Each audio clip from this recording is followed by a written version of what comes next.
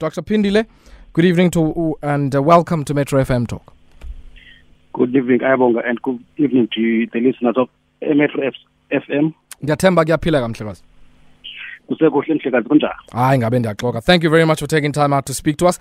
Maybe just before we get into the amendments themselves, Dr. Phindile, masike siqala about the Municipal Systems Act as a piece of legislation. What role does it play alongside other pieces of legislation? Might be the Municipal Structures Act or the Intergovernmental Relations Framework Act and others.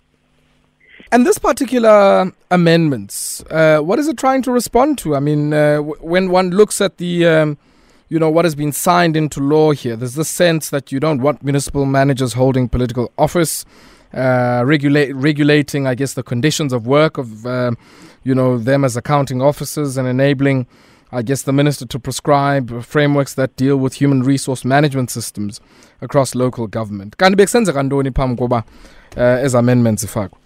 Creatively, it must be competitive. And I guess what's the expectation here? What do we think these amendments are going to do insofar as resolving what I think many people have flagged as a major issue? I mean, you listen to Salga, you listen to the Planning Commission, you listen to COGTA, you listen to, even the presidency, all lamenting the, I guess, difficult and at times even toxic political administrative interface. And I guess this is the latter part, that administrative side of that interface. What's the expectation that, what kinds of behaviors are people expecting will arise on the back of these amendments? Well, the key thing here is that it separates politics from administration. In terms of the MFMA, for example, politicians are not allowed to be involved in procurement and all those things. But they were involved through the Systems Act because, like I was saying, there were distorted lines of accountability.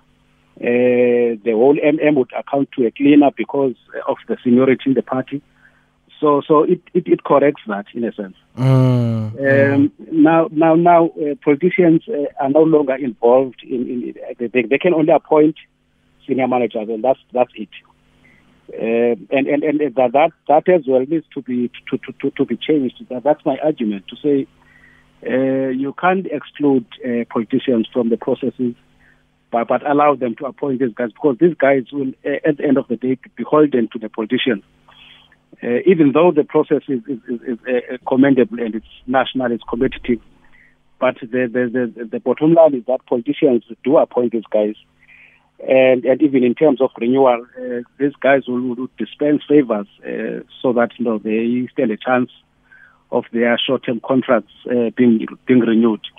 So that's the element that needs to change. It has not changed yet. That's the one issue that is this law doesn't address. And then, of course, I mean, many of these amendments, I think you've touched on the issue of appointment and the issue of political office.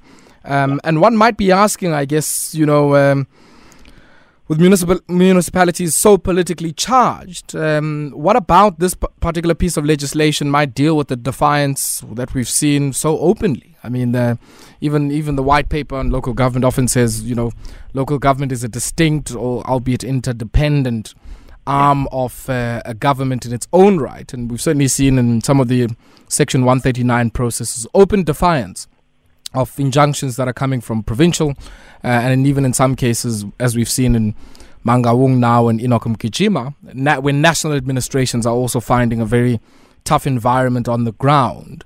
Is this enough? And I guess ought we to expect some defiance or even contravention of this? Because it does seem that there is this generalized mood of defiance insofar as local government is concerned.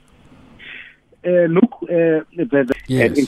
with others, yes. That means they can't carry on being defiant. Other spheres have a role. For example, the province and national, if the municipality, you committed all those crimes and corruption and then you ran away. So it kind of stops the hopping from one sphere from one municipality to the other, and then causing havoc along the way. Yeah. And I guess these are experiences that have certainly been seen because this seeming I don't know how to put it, recycling of particular folk in local government is certainly something that we've seen over the last while. How long had this, just out of interest, been before he signed it into law last week? Your line is not that clear. Can you repeat that? No, how long, in your understanding, had this particular piece of legislation been before the president, before he signed it into law last week? Now, I'm sure he's been mulling over it, deciding. Remember, this is a piece of law that was passed in 2011. Yes. Then, they took it to court. It was declared unconstitutional for a procedural flaw. I'm sure the president was checking all those things, considering its constitutionality. Now it was passed using the correct procedure. So I'm sure everything is about that. Sure. Dr. Phindile, we're going to have to leave it here for tonight. And ndiyabulela kakhulu ngosiphi ithuba lokuncokola nawe namhlanje Nkosi. Kubulela mna budi. Nkosi. That there is municipal governance and local government expert Dr. Phindile Ntliziywana speaking to us tonight for our headline segment. We're going to take a brief break. When we come back, we'll take a listen to some of your voice notes. And as I said, in this hour, we're going to be speaking to the General Secretary of COSATU. We're going to be speaking to Phindile Ntliziywana, who's going to talk to us about the national strike coming on Wednesday, which might be subsequently followed by a stay away. Do let us know some of your thoughts on that. The headline. Tsagana. Past and the events that have taken place. There's a sociological construct to the effect that nothing that happens today can also be attributed to any other thing that is also happening today. You have to look into the past. Sure.